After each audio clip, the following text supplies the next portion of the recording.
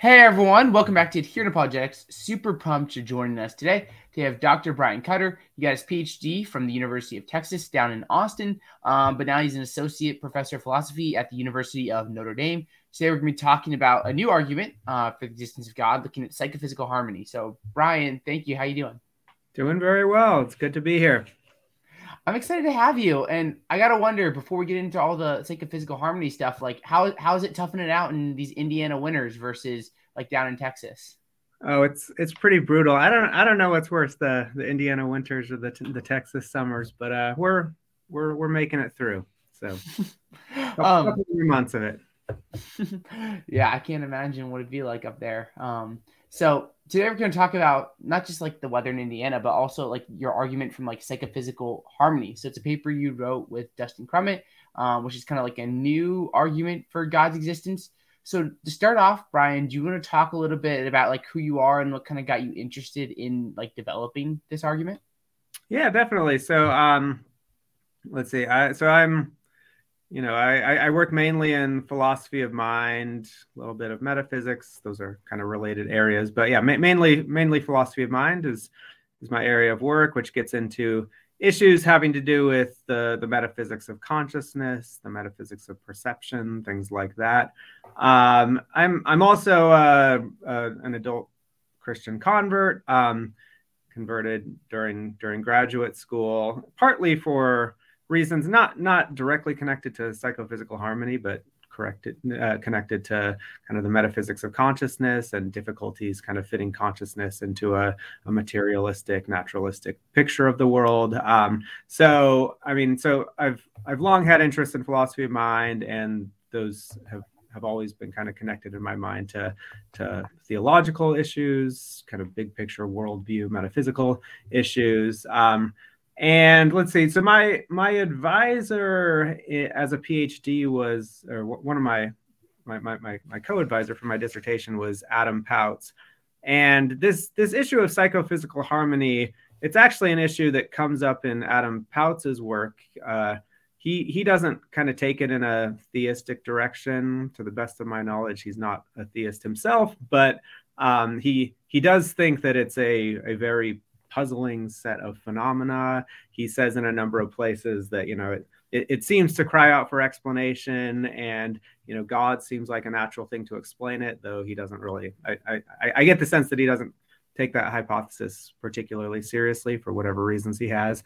So I think it was probably reading his work that turned me on to the puzzle in the first place.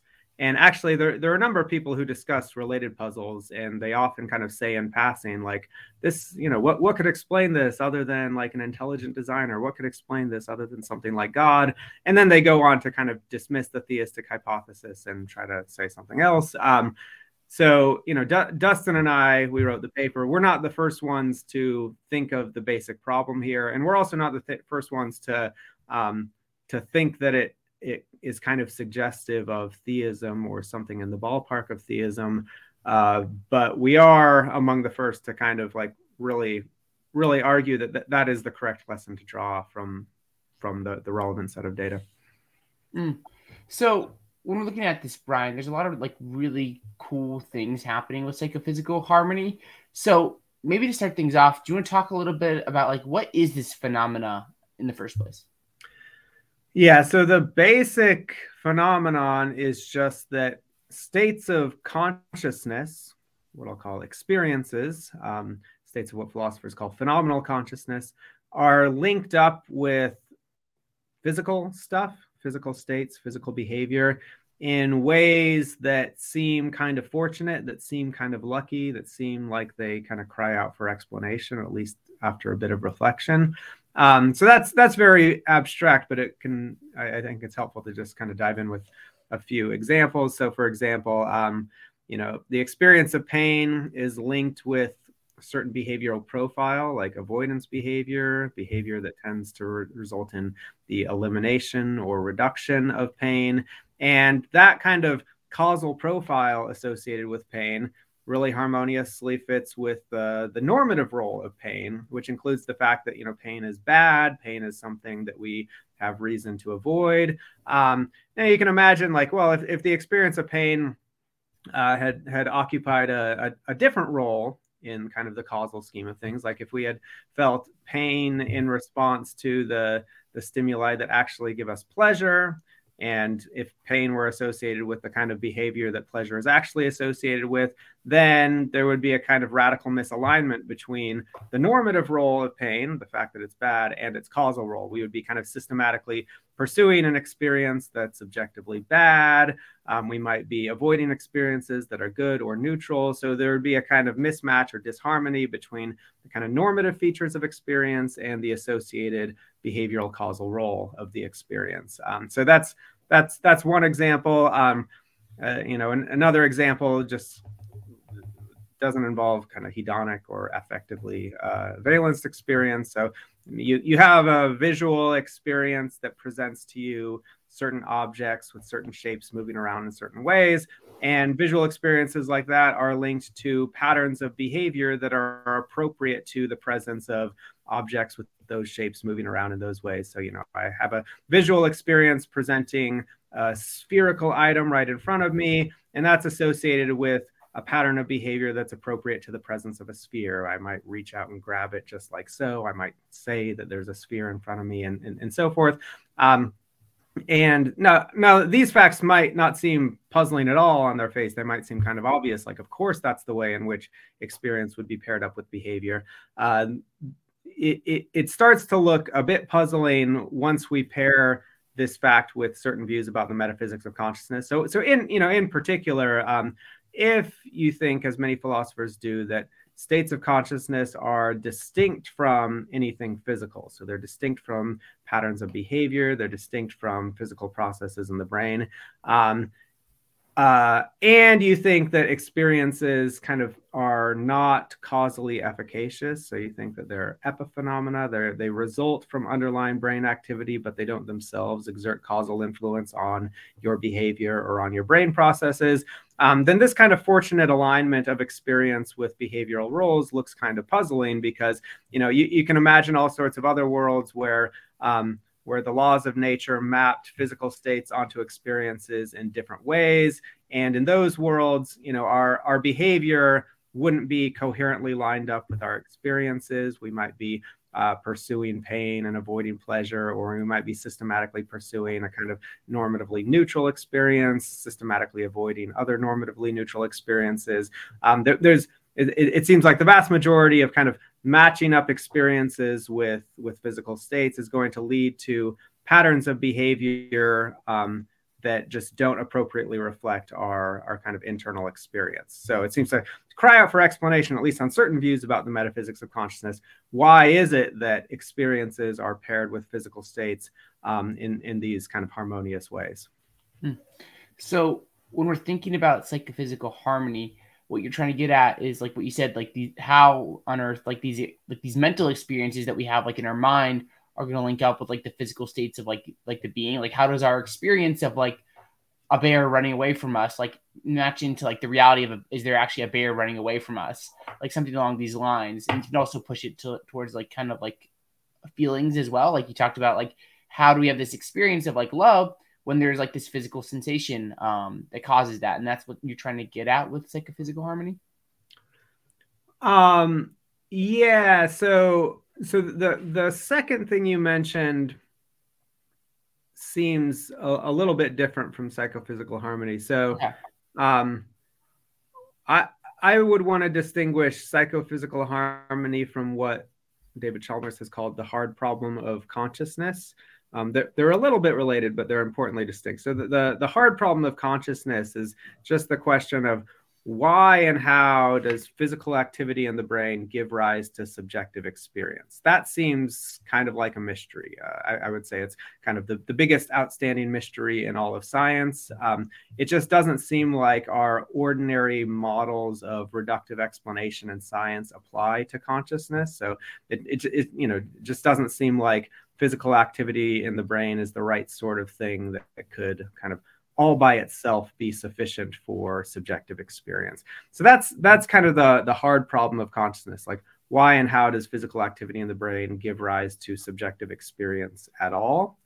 And the hard problem of consciousness, this is this is a line of thought that pushes a lot of philosophers, including David Chalmers himself, towards a kind of dualism, the view that subjective experiences are distinct from anything physical, distinct from physical processing in the brain or anything else physical. And then once you have dualism on the table, then you're probably going to think that, well, okay, experience isn't reducible to physical processes in the brain. Rather, there are fundamental laws of nature, the so-called psychophysical laws, that link physical states of matter onto states of subjective experience. So there's a law of nature that says when your brain is in such and such physical state, then you have a feeling of pain. When your brain is in such and such other physical state, you have a sensation of red. When your brain is in this other state, then you have a thought about beer or whatever it may be. So we've got these fundamental laws of nature that link physical states of matter onto experiences. Now, here's where psychophysical harmony comes in. Psychophysical harmony is just the fact that those psychophysical laws link up physical states with experiences in really nice, fortunate, well-aligned ways. It seems like there's lots of ways in which the psychophysical laws could have mapped physical states onto experience. Most of those would not have been as nearly as harmonious as the actual psychophysical laws. So the puzzle of psychophysical harmony is not why is there experience at all, but given that there's experience and given that it's linked in some way to physical states of matter, why is it linked to physical states of matter in ways that are nicely harmonious in the ways that I've been describing? Okay, yeah, that's helpful, Brian, because you're saying like with psychophysical harmony, like you're asking like why are these physical states that are linked to like mental states, like why are these links so harmonious and like working really well for like what we would want? And that's kind of the question that's being brought out by psychophysical harmony. So we talked about some of the different examples. Maybe I want to like, why would this be surprising? Because someone might say like, well, couldn't they be linked? Like, wouldn't it be like necessary for like survival or something like that? So of course they'd be like the psychophysical laws would link like physical states with like good harmonious mental states. So maybe like flesh that out. Why is this like a big like surprise? Yeah, so an initial first reaction is just, well, psychophysical harmony seems helpful for survival. And given that it's helpful for survival, you'd expect there to be just a nice, straightforward evolutionary explanation for why psychophysical harmony exists. So here's why that idea, I think, doesn't pan out. So evolution can perfectly well explain why we would have a brain state that's selectively sensitive to things like bodily injury and which causes avoidance behavior, because it's good to be able to kind of have a brain state that detects a threat to the organism, and when that brain state is triggered, you want that to activate avoidance behavior, fleeing, something that would like eliminate whatever the relevant stimulus is at the moment.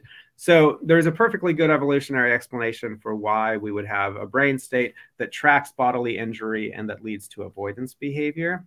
But that doesn't explain why the actual psychophysical laws of our universe would map that brain state onto an experience of pain. That is an experience that's objectively bad and which gives us reason to avoid it, and therefore is an experience that kind of harmonizes with that behavioral functional role of the underlying brain state. So,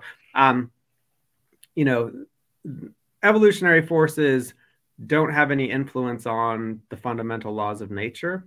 So evolutionary forces don't have any influence on what the psychophysical laws are. So it's kind of hard to see how an evolutionary explanation of psychophysical harmony would get off the ground.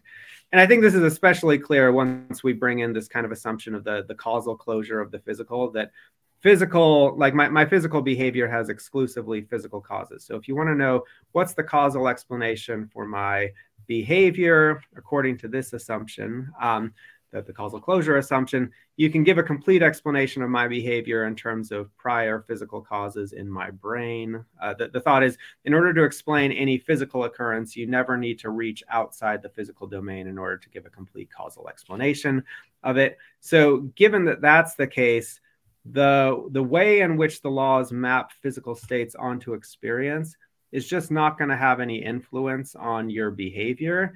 And because it's not going to have any influence on your behavior, it's not the sort of thing that evolutionary forces are going to be sensitive to. So if we imagine some other possible world with a different set of psychophysical laws that's like hedonically inverted, so it gives us pleasure in the circumstances that would give us pain in the actual world, and it gives us pain in the circumstances that would give us pleasure in the actual world.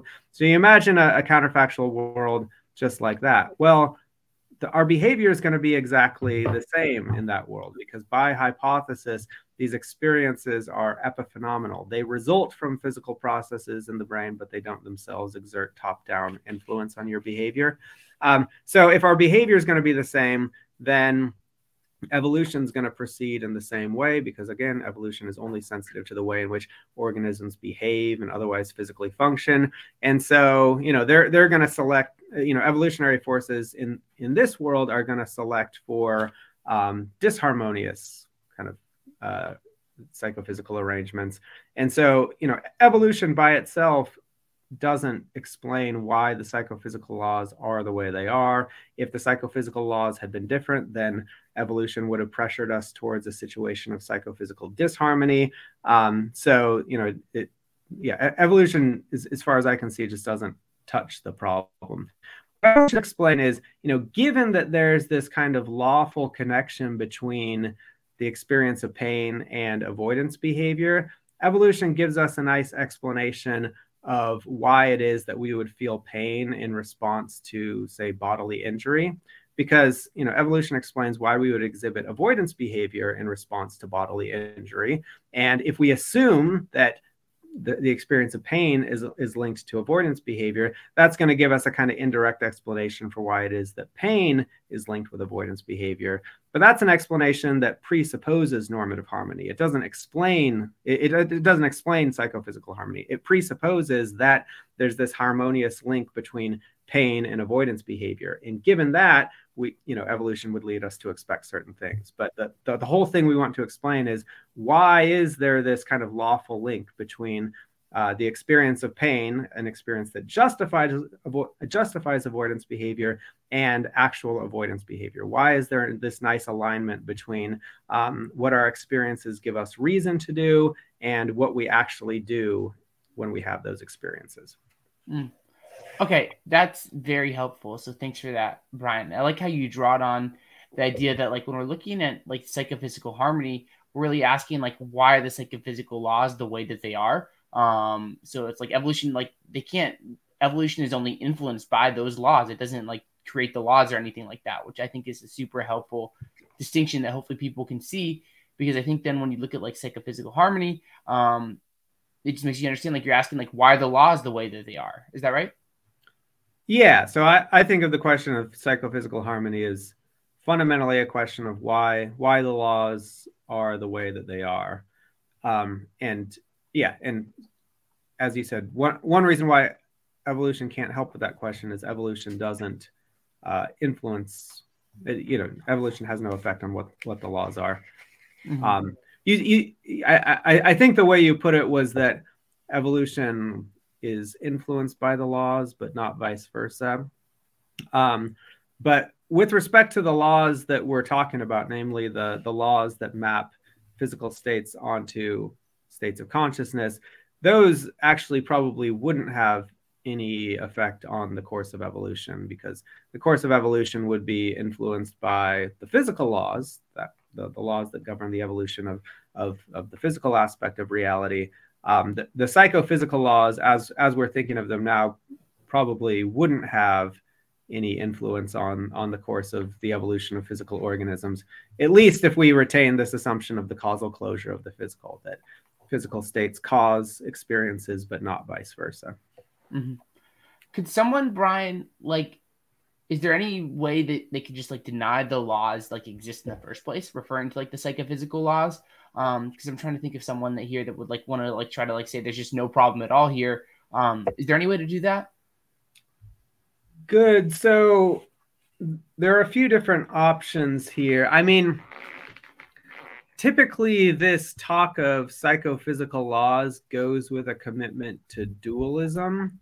And someone could perfectly well reject the dualist assumption. So, and maybe in a little bit we can talk about that option.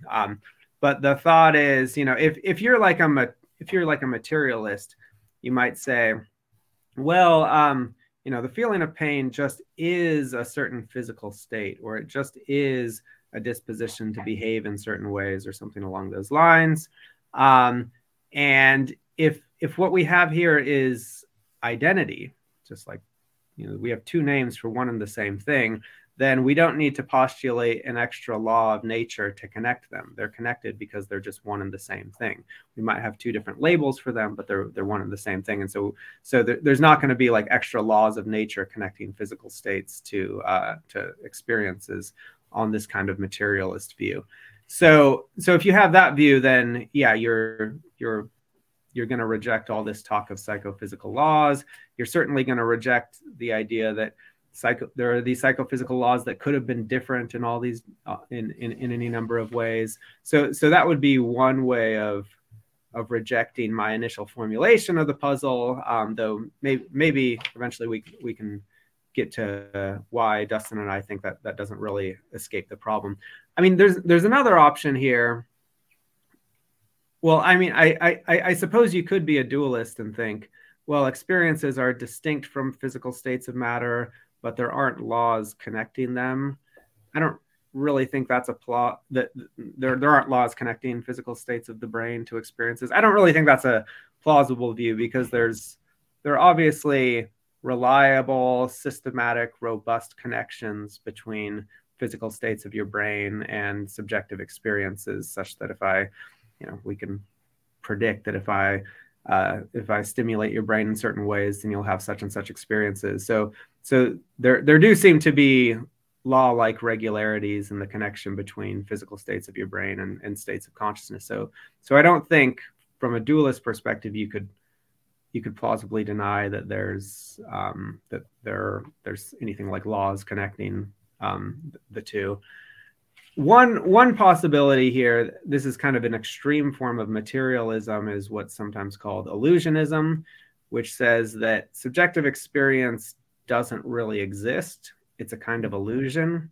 Now, on the face of it, that might seem like an incoherent view, because what is an illusion but when you have an experience of something that's not there? But if you have an experience at all, then that's experience. And so how could experience itself be an illusion?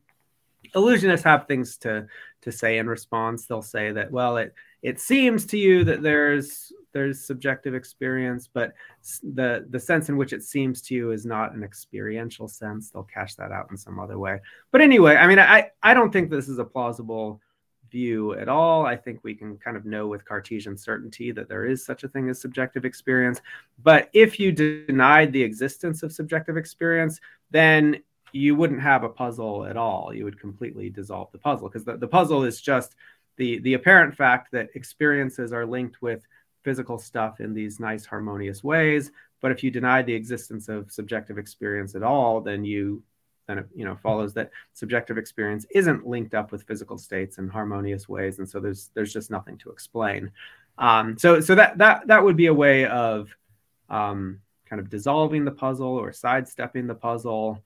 I think that's probably the least plausible response to the puzzle, just because it denies the existence of something we can know with absolute certainty. I mean, here I kind of follow the lead of Descartes, who thought, like, may at least at the beginning of the meditations, thought, maybe I can't know with certainty that I have a body. Maybe I can't know with certainty that there's a physical world at all.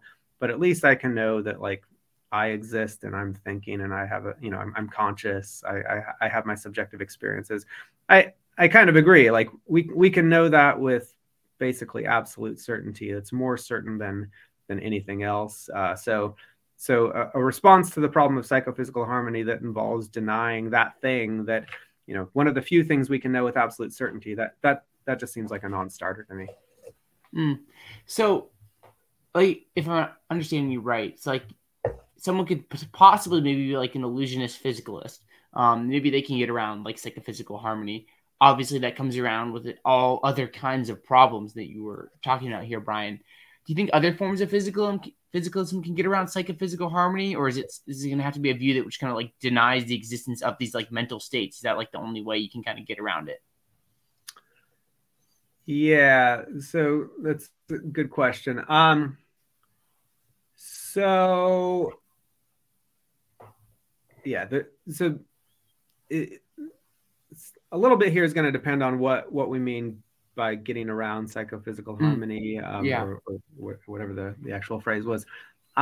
So there are some views that would deny the alleged datum of psychophysical harmony, or at least parts of it. So here's a view you might have, and maybe some, there are materialists who are inclined to this view. You might accept normative error theory. That is, you might accept that there are no normative truths. So, statements of the form "pain is bad" or "pleasure is good" or "we have reason to avoid pain" or "we have reason to pursue pleasure." The statements like this that involve normative terms like good, bad, ought, reason, they're all false, or they're at least all untrue.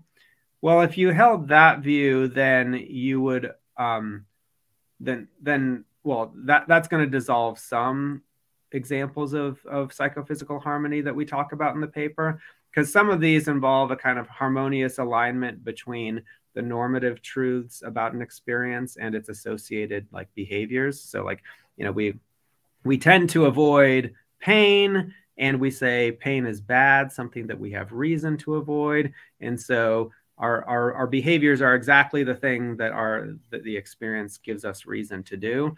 But if you're a normative error theorist, then you think, well, actually, we don't have reason to avoid pain. Pain isn't bad. And if pain isn't bad, then there's not this nice alignment between the normative truths about pain and the descriptive role of pain, because there just are no normative truths about pain. So if you held that kind of view, you would avoid some kinds of psychophysical harmony that we talk about. So there's 2 points to make in response to this line. So one is that it doesn't avoid all the examples of psychophysical harmony that we talk about. So in the paper, we distinguish 2 main kinds of harmony. One is this normative kind, where we've got this nice alignment between the descriptive role of an experience and its normative role.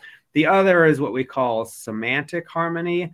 And that's the kind of harmony that occurs when experiences are paired with physical states in ways that induce a semantic correspondence. Like, so an example is, maybe I have a visual experience of a smooth white expanse against the backdrop of a smooth black background. And I report this experience by saying, I experience a smooth white expanse against a smooth black background. Okay, so my report is true. Okay, so my report is a bit of verbal behavior. My experience is this subjective thing, and my experience is linked up with my physical reports in ways that make that report true. So this is semantic harmony, because here experience is linked up with patterns of behavior in a way that induces a semantic correspondence. The experience makes the verbal report true. So you can think, like, imagine the psychophysical laws had been such that they gave me an experience of kind of chaotic TV static, kind of TV static like experience, when I'm disposed to report that I'm having an experience of a smooth white expanse or something like that. Well, then my report would be untrue. My report would not reflect the actual structure of my experience. So under all these kind of alternative psychophysical laws, I would have experiences that don't match up to the verbal reports that I'm disposed to make. And so we would have a kind of psychophysical disharmony there. Now, notice this idea of a semantic correspondence, that I have experiences of just the right kind that make my verbal reports true. That's not a normative notion at all. Nothing in that characterization involved words like good, bad, ought, reason. It didn't involve normative vocabulary at all. So even if you accept normative error theory, as long as you believe that there is such a thing as like true and false reports, and it'd be pretty crazy to deny that, then you have to accept that, our experiences are linked up with physical states in such a way as to make many of our verbal reports true. that didn't have to be the case, at least given our dualist assumptions. So there's something here that kind of cries out for explanation. And that's true even if we're normative error theorists. So even if we completely ignore all the cases of normative harmony, there's still this big class of examples of semantic harmony that response just doesn't even touch. So that's the first thing to say in response to the normative error theory response. The second point to make is that the normative error theory response is just wildly implausible, or at least that's what we think. It seems to be about as obvious as anything in philosophy that excruciating pain is bad, that some forms of pleasure are good, that some beliefs are justified by certain perceptual experiences. So certain just like very basic normative claims like excruciating pain is bad just seem like pretty obvious starting points to any philosophical project. If in order to escape some argument, you end up having to deny that excruciating pain is bad, I feel like you're in a pretty bad position. Like the correct approach to philosophy is, you start with the seemingly obvious starting points, the things that seem just kind of blindingly obvious before doing much philosophy, and you try to hold on to those unless those push you to something even less plausible, even more counterintuitive. And in this case, I feel like nobody is being forced to accept the crazy thesis of normative error theory. Like maybe you feel pressure to do that if you want to hold on to something like naturalism or something like atheism, but those views are not so radically plausible that when it comes like if it came down to a choice of like holding on to your naturalism or holding on to the belief that excruciating pain is bad, like you shouldn't choose to hold on to your naturalism. That's just an irrational way of resolving that tension.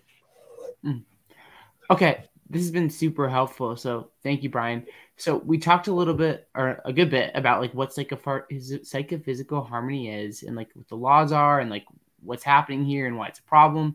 So going from psychophysical harmony, so we like there is this like relationship between like the physical stuff and the mental stuff that's very harmonious. How do we get to theism from psychophysical harmony? Good. So the way we present the argument in the paper, it's basically a Bayesian argument. And for viewers who aren't familiar with the Bayesian framework, this is basically a formal framework for reasoning in a kind of probabilistic way on the basis of new evidence. So maybe it'll help if I say a few just kind of basic facts about the Bayesian framework.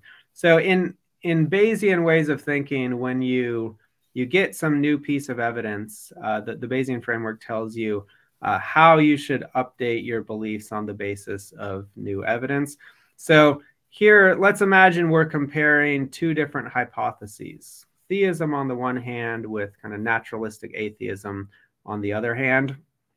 And we want to know how to adjust our attitudes towards these two hypotheses in light of this evidence of psychophysical harmony. Well, the way we would think about this in the kind of Bayesian framework is we'd ask, first of all, how likely is this datum conditional upon theism? And we'd also ask, how likely is this datum conditional upon naturalistic atheism?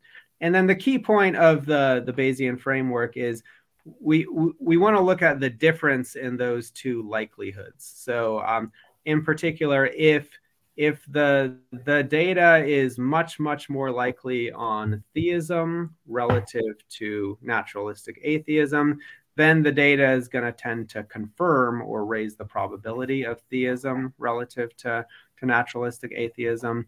And that's what we argue is the case here. So first of all, we argue that kind of a priori, psychophysical harmony was very much not to be expected given naturalism. The argument for that is there's this huge number of kind of conceivable sets of psychophysical laws, that is, conceivable ways of mapping physical states onto experiences. And the vast, vast majority of those, we argue, would be disharmonious. In other words, if our for the vast majority of possible psychophysical laws, if our world had been governed by those psychophysical laws, we would not have had anything like the degree of psychophysical harmony that we find in our world.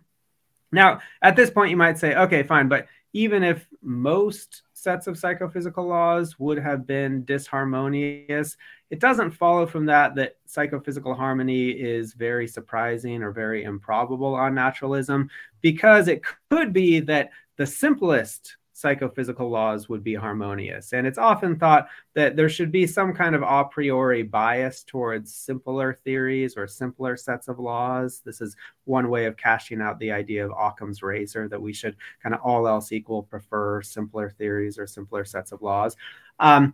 So if it were the case that the simplest sets of psychophysical laws would lead to psychophysical harmony, then I would concede that psychophysical harmony is not all that surprising given naturalism. But one thing we do in the paper is argue that that's actually not the case. So not only is it true that most sets of psychophysical laws would have been disharmonious, it also seems to be true that the simplest psychophysical laws would have been disharmonious, or at least would have lacked the kind of psychophysical harmony that we find in our world under the actual psychophysical laws.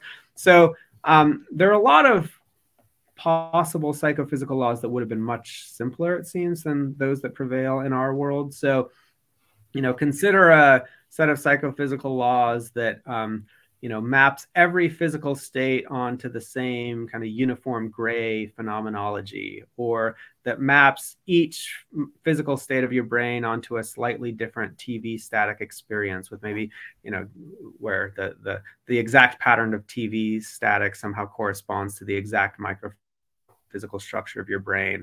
Or imagine a set of psychophysical laws that just gives experience to elementary particles and does so in a way that kind of like neatly corresponds to their physical properties. So some basic phenomenal quality corresponds to mass, some other basic phenomenal quality corresponds to charge, and so on.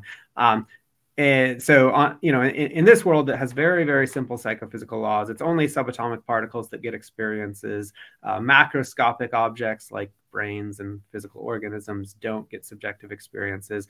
This is a much simpler set of psychophysical laws than those that prevail in our world, but they don't seem to lead to the striking kinds of psychophysical harmony that we find in our world. So anyway, the general point here is that it just doesn't seem to be true that the simplest psychophysical laws would be harmonious. And we can think up lots of sets of psychophysical laws that would have been much, much simpler than those that prevail in our world, that would not have been harmonious. So I don't think you can say that there's this kind of a priori bias on naturalism towards harmonious psychophysical laws. So, okay, so that's half of the argument. That's the part that says that psychophysical harmony was very, very improbable on naturalism. Then the second part is that it's not very, very improbable on theism. So you can think of all sorts of reasons why a benevolent God might be interested in creating a world that exhibits psychophysical harmony. It looks like meaningful forms of agency will require psychophysical harmony.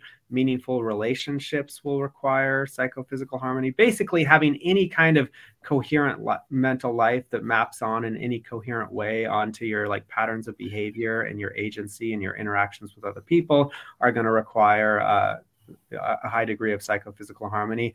These are obviously valuable things, and so they're things that it's not wildly surprising that God would want to create. And so for these reasons, we think that the likelihood, the degree to which we should expect psychophysical harmony conditional on theism is much higher than the degree to which we should expect psychophysical harmony on naturalism, and therefore within the Bayesian framework, the existence of psychophysical harmony provides some confirmation for theism vis-a-vis naturalistic atheism. One important thing to note here is that the argument absolutely does not rely on the claim that psychophysical harmony is so it absolutely doesn't rely on the claim that God would definitely have wanted to create a world with psychophysical harmony, or we can know that with a high degree of probability. In fact, you can think that, well, we should have a lot of humility about divine psychology. Who knows what an omnipotent being would want to do? So we're not going to put the probability of psychophysical harmony conditional on theism very high. That's still compatible with it being very, very strong evidence for theism, so long as the probability on theism is much, much higher than it is on naturalism. So here's an analogy to make this point. Suppose I've got like a monkey, and it's typing. I go into a room and there's a monkey and it's typing away on a typewriter.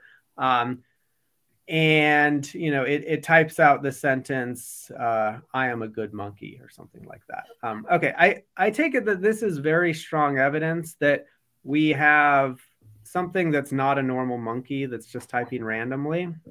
It's very strong evidence that this is something like a specially trained monkey, or something weird is going on, right?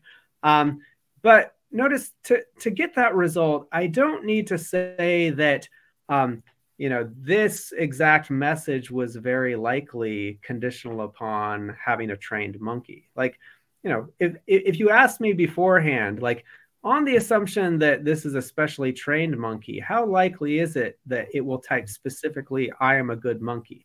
I wouldn't put that number very high. I probably wouldn't put it higher than 1 in a million. But even if I put it as low as 1 in a million, or 1 in a billion, or 1 in a trillion, it's still going to be like many, many, many orders of magnitude higher than getting a message like that on the assumption that it's just a normal monkey typing randomly.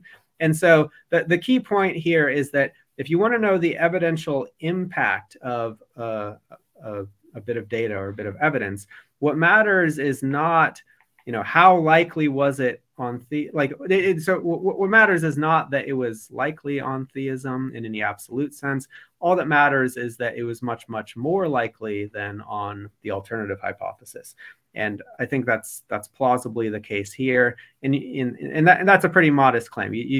That's consistent with a high degree of modesty about judgments about what God would do, what kind of world we would expect of an all good God, and so forth.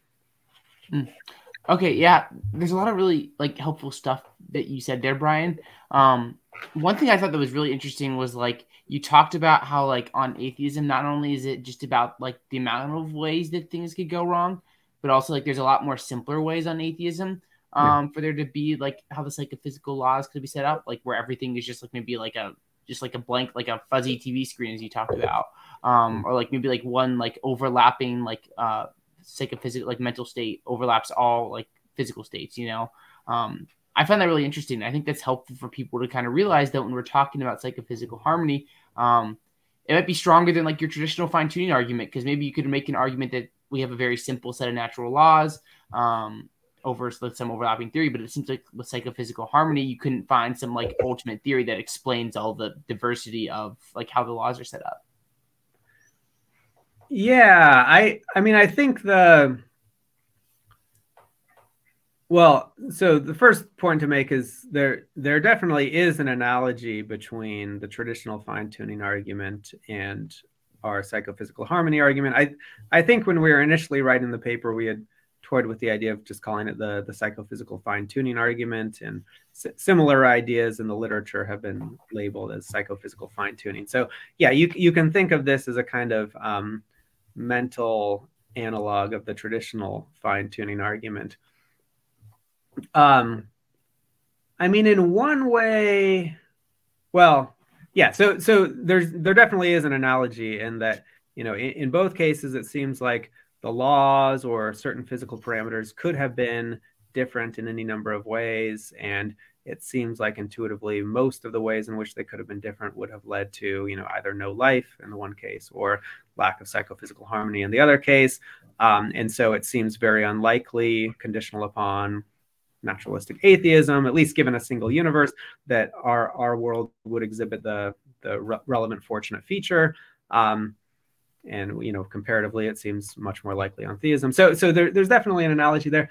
As far as I can see, the main advantage of our argument over the traditional fine-tuning argument is that it doesn't seem to be as vulnerable to multiverse style responses.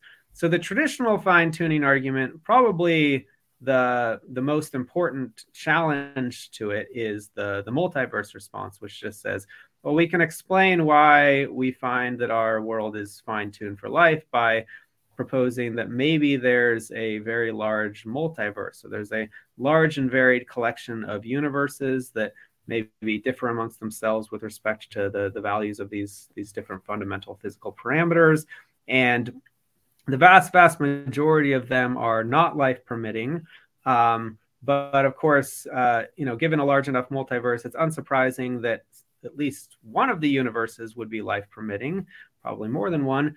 And, given that you need to be alive in order to observe a universe at all, it's no surprise that we find ourselves in one of the life permitting ones, even if the vast majority of universes in the multiverse are not life permitting.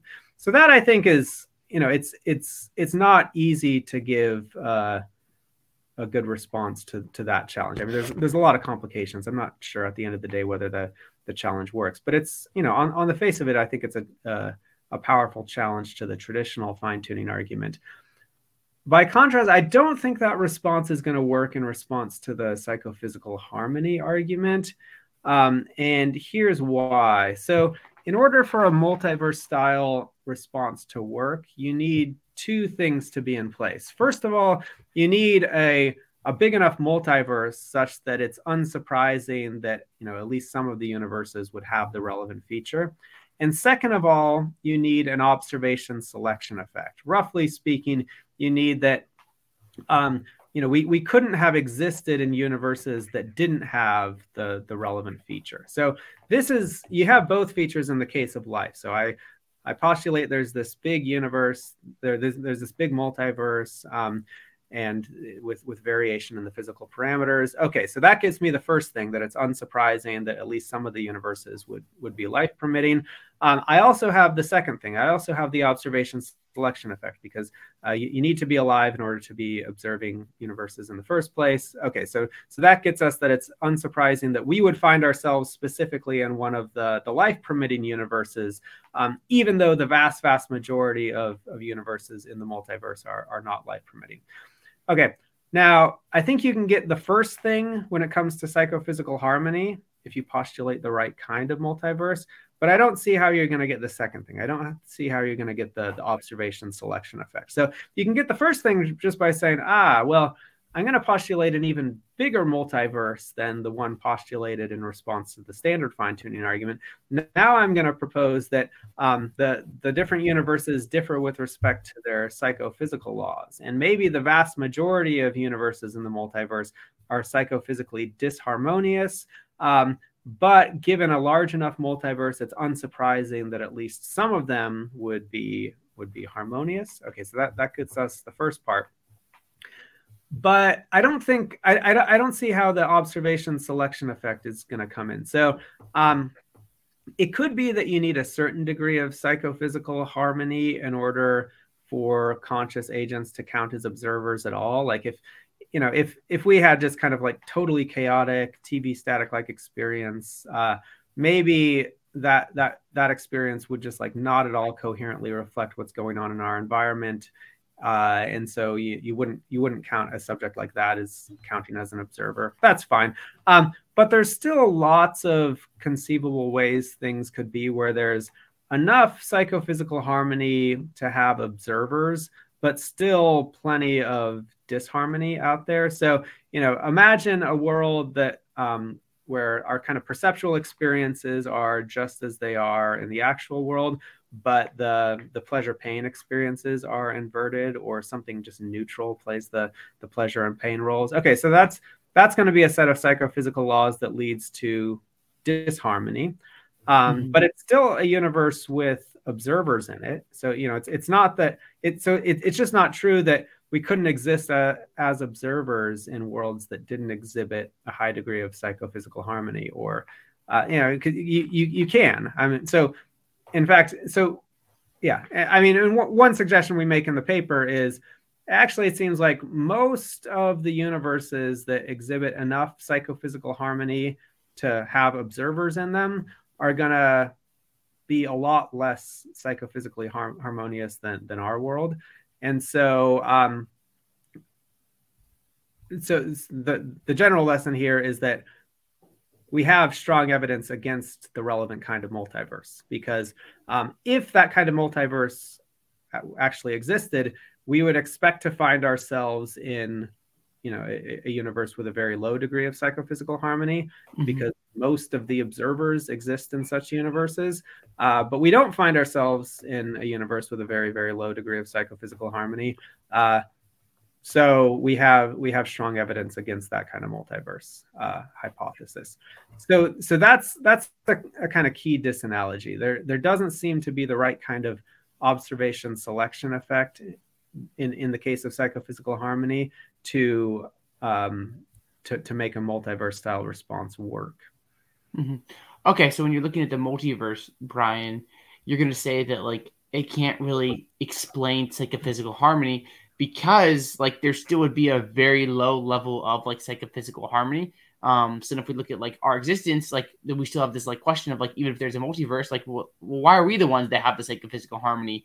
And there's like this big multiverse where it's very unlikely that we would in fact like have psychophysical harmony.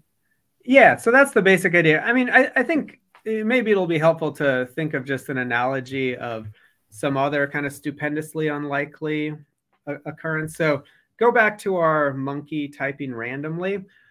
So, you know, I go into the room, the monkey types out a nice message like, I am a good monkey. And initially I think, oh, this must be a specially trained monkey. This is not a normal monkey typing randomly. But then I think, oh, wait a minute, maybe I live in a multiverse. And maybe the multiverse is big enough that somewhere in the multiverse, there's a randomly typing monkey who types out a coherent message like, I am a good monkey. Okay, now given a big enough multiverse, of course, you can make it more or less guaranteed that somewhere in the multiverse there's a randomly typing monkey who types out, I am a good monkey. But this doesn't actually explain why I myself observe a monkey typing a message, because you know the vast majority of observers in the multiverse who observe randomly typing monkeys observe the monkeys just typing random gibberish, right? So conditional on this multiverse hypothesis, it's still just staggeringly unlikely that I myself would observe a monkey typing a message, even though I can get the result that, you know, there definitely is a monkey that somewhere in the multiverse that's typing a coherent message. It doesn't predict that I myself would observe a normal monkey typing a coherent message. And so it just doesn't predict the data. By contrast, the hypothesis that this monkey is not a normal monkey, that it's a specially trained monkey, that does predict that I would be observing, you know, or at least it makes it much more likely that I would be observing the monkey type out a coherent sounding message. And so, you know, so the hypothesis that it's a specially trained monkey is just dramatically confirmed over the multiverse random monkey hypothesis.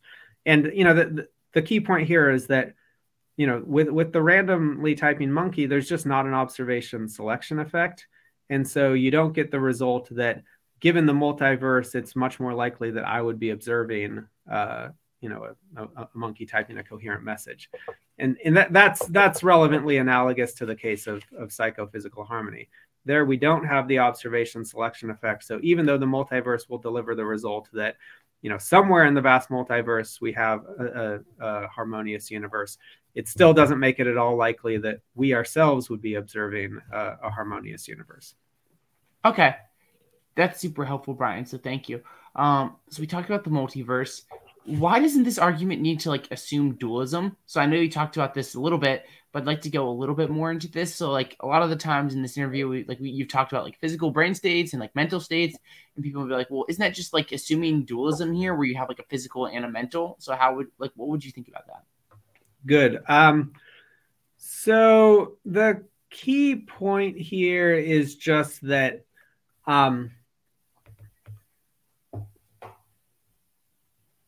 So most forms of physicalism nowadays at least accept that there's what's called an epistemic gap between the physical and the experiential. In other words, they don't think that there's any like a priori connection between the physical description of how you're behaving or what's going on in your brain on the one hand, and the fact that you're experiencing such and such subjective sensations. So they think that there's an epistemic gap. They agree with David Chalmers and these other people that there's no kind of a priori connection between the physical truths and the truths about experience. They just say that the epistemic gap doesn't show us that there's an ontological gap, doesn't show us that there's like real distinctness between these things.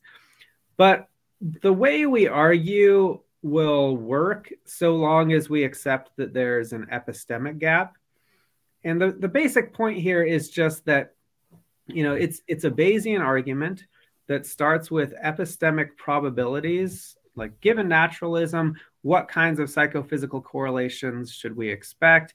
Given theism, what kinds of psychophysical correlations should we expect? When we ask that question, we're just talking about what's epistemically more or less probable given certain assumptions. We're not yet, making any assumptions about, what's metaphysically possible or not. And even if these kind of alternative psychophysical correlation patterns maybe aren't metaphysically possible, it still seems reasonable to assign them some kind of epistemic probability because they're coherent epistemic possibilities. They're things we can't rule out with a priori certainty. So they're kind of within the space of epistemic possibilities. They're things that we can legitimately assign epistemic probabilities to. So the basic kind of Bayesian reasoning still goes through, even if we have kind of other assumptions about what may or may not turn out to be metaphysically possible. Here's an analogy that I like for this. So, there's this view, necessitarianism, that says that that whatever is true is metaphysically necessary. So basically, it's the view that there's really only one metaphysically possible world. There's a number of kind of epistemically possible worlds. There's things that are kind of true for all we know, but according to this view, whatever is actually true couldn't have failed to be otherwise. So it just says everything true is metaphysically necessary. Everything false is metaphysically impossible. Now, some people take this view seriously.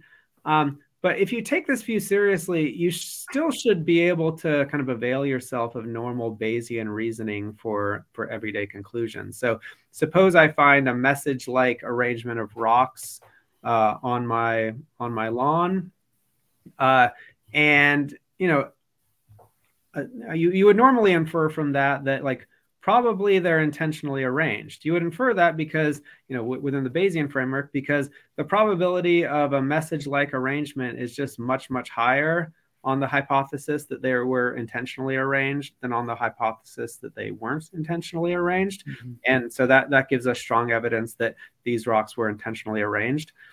And I mean, the core idea here is you should be able to help yourself to that reasoning, even if you have some sympathies towards this necessitarian view. So even if you think, whichever way the rocks turn out to be arranged, they had to be arranged in exactly that way. That was the only metaphysical possibility. You should still be able to say, well, epistemically speaking, the epistemic probability of a message-like arrangement, given that they were intentionally arranged, is much higher than the epistemic probability of a message-like arrangement, given that they weren't intentionally arranged. And so we still have good evidence that they were intentionally arranged, even if at the end of the day, I'm going to say that, maybe some of these alternative arrangements were not metaphysically possible. So that's the key point, that the main way in which physicalism differs from dualism is not in any epistemic respect. They agree that there's an epistemic gap. They just kind of disagree on the kind of metaphysical modal status of these psychophysical correlations. Mm-hmm. But the basic Bayesian reasoning for our conclusion just doesn't really presuppose much about that modal status. It's just running on kind of epistemic possibilities and distributions of epistemic probabilities over different epistemic possibilities. And so a kind of openness to physicalism shouldn't make a really deep difference to the style of reasoning that we're employing. Maybe here's a somewhat more technical, but somewhat more helpful analogy. So suppose, suppose we've got two different monitors, and the first monitor is monitoring the movements of 100 different people. We'll call them the A's, and the monitor labels them like A1, A2, A3, up to A100. The second monitor labels the movements of 10 people, call them the B's, and the monitor labels them B1, B2, up to B10.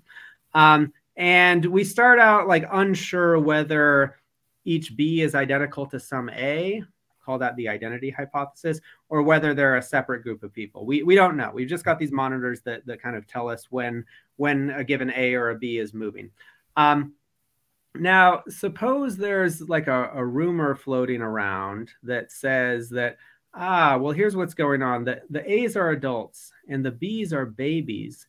And specifically, according to this rumor, it says like, B1 is the baby of adult A79 and B2 is the baby of adult A13 and so on. And it kind of like lays out specifically which B belongs to which A.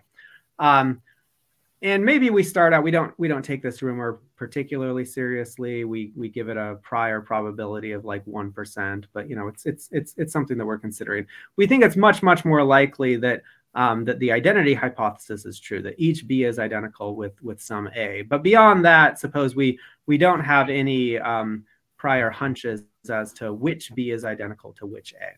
Now, suppose we then observe the screens and we find that there's a striking correlation between the movements of each B has its motion correlated with the motions of some A. And specifically, let's suppose that the correlations match up exactly in the way that the rumor would have suspected. So the like B1 is paired up with A79 or whatever the rumor says like the pairing was. Okay, so now you can say, well, both of the views, both the identity hypothesis and the adult baby hypothesis, have an explanation for the data here.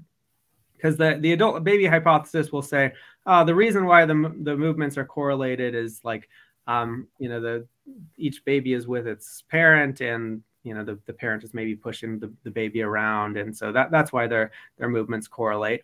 So the adult baby hypothesis predicts the correlation.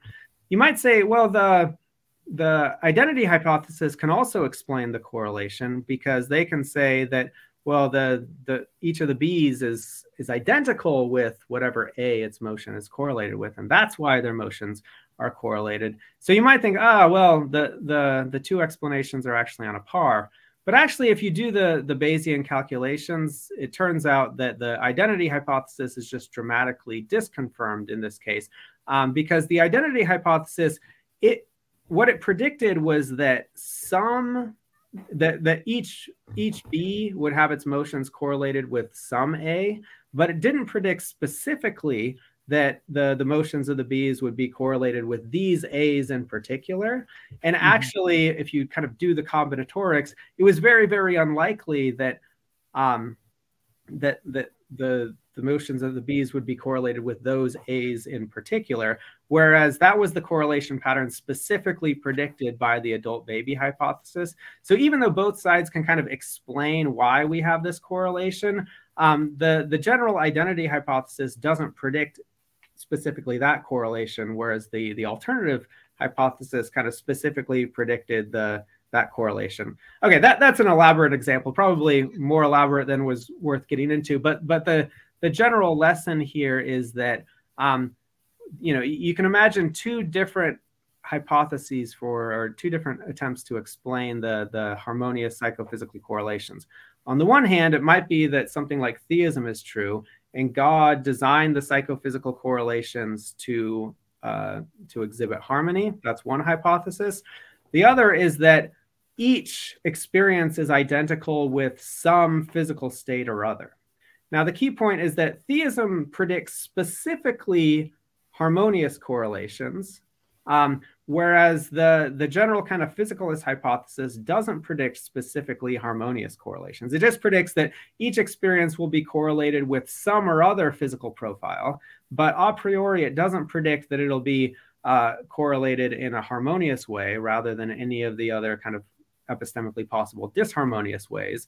And so it just looks like the kind of specific correlation patterns we find that exhibit harmony are much better predicted by a kind of theistic design hypothesis than they are by a kind of generic physicalism. Generic physicalism just predicts a correlation between each experience and some or other physical state, but it doesn't specifically predict the harmonious correlations that we find.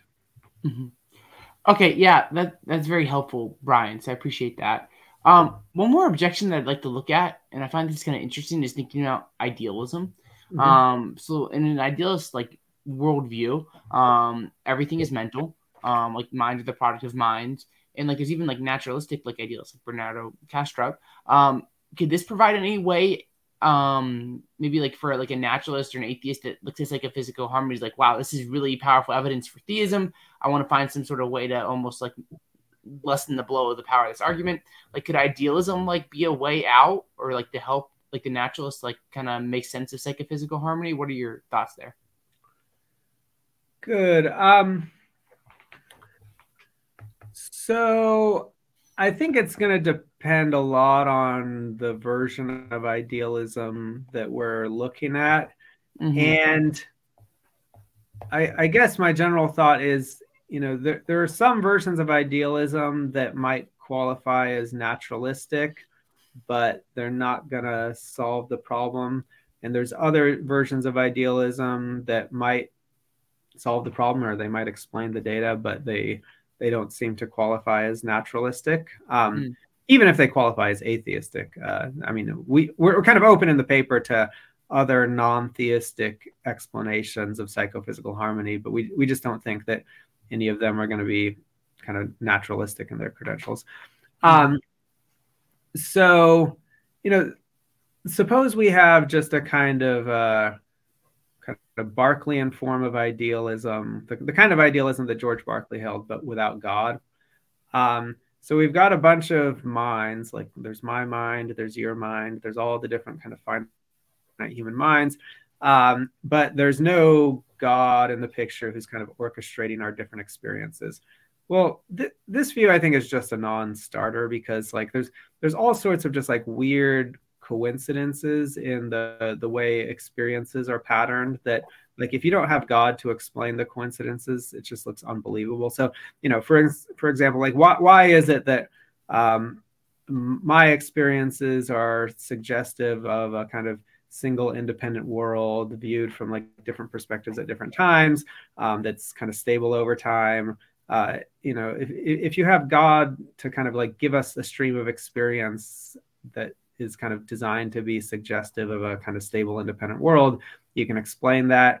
If you have a stable independent world that's causing our experiences, as on the non-idealist view, then you can explain that. But if you don't have God in the picture, you just have the minds, and it's kind of fundamental that they just have certain experiences. It's kind of, it seems like a weird fluke that we would have experiences specifically of a kind that are kind of suggestive of a stable independent world.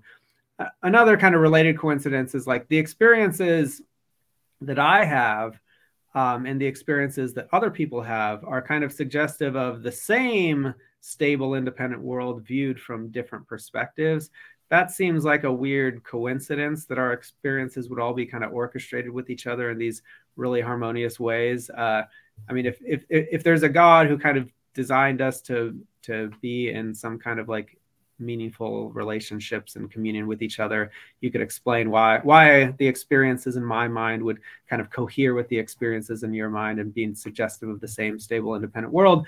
But if there's no God in the picture, it's that just seems like an unbelievable unexplained coincidence. That's, I don't know if you'd call that psychophysical harmony, but it's at least a phenomenon related to psychophysical harmony that just seems like you need something like God in the picture to explain the kind of order and coherence in our experiences on a kind of Berkeley style idealist view. I mean, so that's one point. I also think that, just the kinds of psychophysical harmony that we talk about, you still have basically that in the idealist picture, though it needs to be reconstrued a little bit. So, one kind of psychophysical harmony is when we feel pain, we tend to physically behave in ways that our pain gives us reason to physically behave. Now, if you don't have like a material world in your picture, then there's not really going to be the material side of that correlation. But there's at least going to be the experiences of behaving in certain ways, and so we can recast the psychophysical harmony in terms of a harmonious correspondence between our hedonic experiences and the behaviors we experience ourselves as performing, or the behaviors that others experience us as performing. Actually, I mean, idealists will say that it's true that we kind of have bodies and we physically behave in certain ways. They'll just kind of ground those facts in facts about experience. But here we'll still have a kind of lucky seeming correlation between our hedonic experiences on the one hand and the patterns of behavior that are grounded in other sensory experiences that we have, that would cry out for explanation. So I don't think a Berkeley style idealist view without something like God is going to be a viable response to it. A, because it just seems to have tons of independent problems, and B, because you basically get the same phenomenon, just slightly recast within the idealist framework. There is a form of what you could call idealism. So Philip Goff, who's talked about a version of the psychophysical harmony in some of his published work, nowadays my sense is that he favors a kind of what he calls a pan-agentialist view. So kind of at the fundamental level, we've got like elementary particles or small things like that, and they have their own kind of experiences. And not only do they have kind of subjective experience, that's the kind of, that's built into standard panpsychism, but they also have a kind of primitive form of agency. So maybe they like feel pleasure and pain, and they kind of respond to the reasons provided by their experiences. So like when a particle feels pain by going in this direction, it responds to that reason by going in the other direction. And when going in, this direction causes it to feel pleasure, it responds to that reason by continuing to move in that direction. And so you get a kind of not just kind of raw experience at the fundamental physical level, but a kind of reasons responsiveness, a primitive form of rationality and agency at the fundamental level.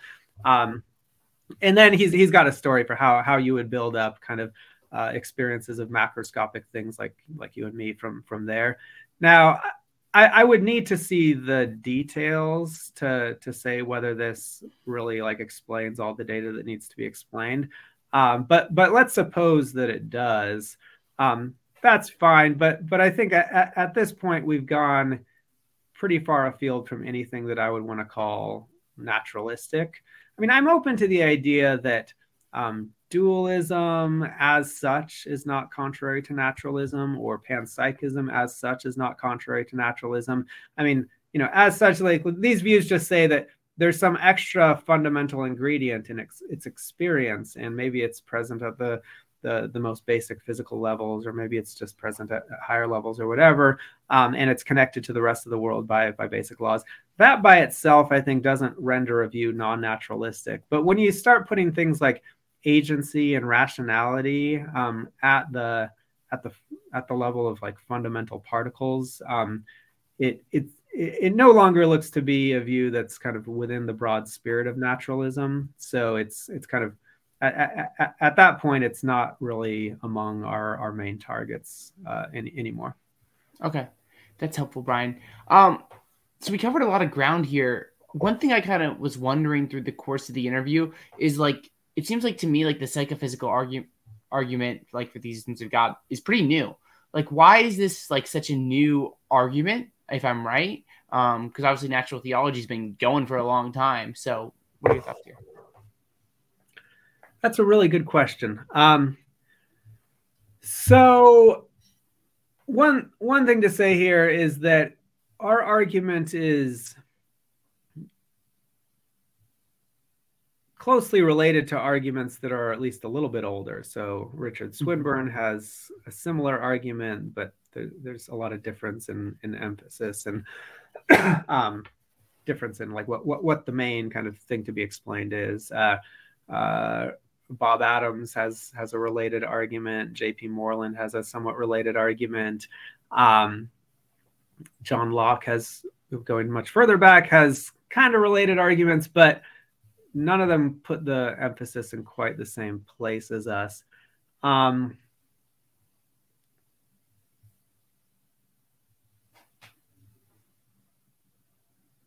Yeah, that's a good question. I'm just kind of spitballing here. So, part of the puzzle is related to stuff that William James talked about like over 100 years ago. And it's stuff that David Chalmers has talked about and a number of like secular philosophers of mine. But I think often people have thought that it's just a puzzle if you accept a certain kind of dualism. And specifically, people have thought like it's mainly a puzzle if you accept kind of dualism together with causal closure of the physical. And if the puzzle relies on strong assumptions like that, then maybe it's not so natural to think of it as a strong argument for theism, just because you could you could just drop those strong assumptions and escape the argument that way. So one of our contributions is to argue that dropping those assumptions doesn't actually solve the problem, but that's a relatively subtle point, and so maybe it's not terribly surprising that others didn't see it. And another reason is epiphenomenalism in particular is probably, I don't know, I think that theists typically don't accept it. I don't accept epiphenomenalism. And so if it's only a problem if you accept epiphenomenalist dualism, then maybe it's just not going to be an attractive argument given the standard commitments of other theists. But yeah, that's a good question. I'll continue to think about that. Of course, one explanation of why your fancy new argument hasn't been thought of before is other people just like maybe thought of it and realized it was a bad argument. So that's always a possibility on the table. But naturally, I don't think that's the correct explanation. But it's easy to come up with something original if the idea is bad. The trick is coming up with something that's original that's also good. Yeah. So it's there are, as I've said, there are related ideas out there in the literature. So it's not like we just like came up with the whole thing whole cloth. Our original contribution is relatively modest. It's kind of actually pushing it in the direction of a theistic argument rather than mentioning in passing that like one could take it in that direction. And B, kind of making much clearer what assumptions the argument actually relies on. And yeah, and a few other things. Also I think are a notable contribution of the paper is pointing out a significant advantage over the standard fine-tuning argument, specifically in connection with the multiverse point, that it's not as vulnerable to multiverse style responses. But yeah, I'll continue to think about that. That's a good question. Yeah, it definitely is interesting to think about, Brian, because I think like the argument kind of like you said, it builds off of other things and other ideas, and that's kind of like how progress is made. Is like you're looking at like William James and Richard Swinburne and all these other people and kind of building off of them to create something new. So I appreciate your humility and not being like, well, I'm just a freaking genius and I just got it all figured out. But at the same time showing like, yeah, you built it. So it's super cool. So anything else, Brian, you want to say with regards to like psychophysical harmony or whatnot before we wrap up today? Yeah, nothing springs to mind. Well, thank you so much for coming on today. I really appreciated your time, and I learned a lot just thinking through the argument. So how can people like follow you, connect with you, things like that? Yeah, so I guess maybe the best place to go is, I've got a Phil Papers page. Phil Papers is a website where professional philosophers put their philosophy papers. There's Phil Papers, Phil People. If you just Google my name and Phil Papers, my profile will come up.